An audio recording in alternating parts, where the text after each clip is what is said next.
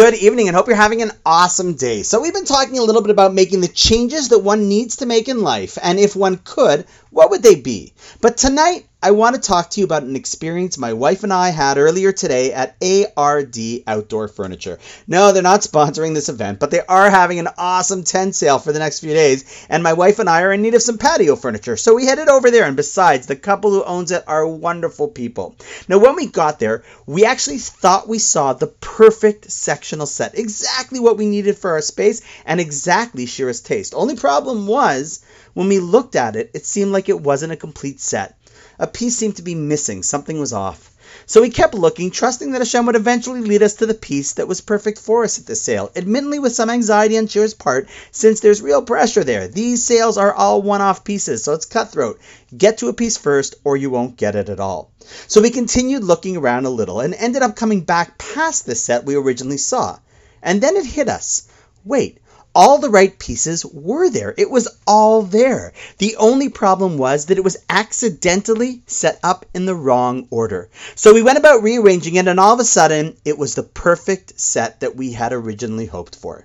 Now, it just so happened that by coincidence, we met our sister-in-law at the sale, and she happened to have helped us figure out that the sectional was placed incorrectly. And as all the pieces came together, she looked at us and said, "Rabbi, this is your podcast tonight." So a shout out to Michelle, because you are 100% correct. See, for the past couple of days, we were talking about the changes that people identify that they need to make in order to grow and improve in the year ahead, to further perfect who we are and are meant to be. And while that's true, we do have pieces that might need to be changed or fixed. Sometimes in life, Hashem has already given us the perfect set of pieces that we need to achieve our potential.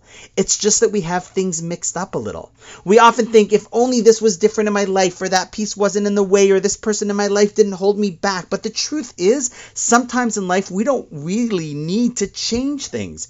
We just need to understand the pieces and reorganize how we put them to work or work with them. For example, we might think that the job we're in makes it impossible to develop the values we want to have, when in fact, maybe they're there to challenge us so we develop and actually live those values.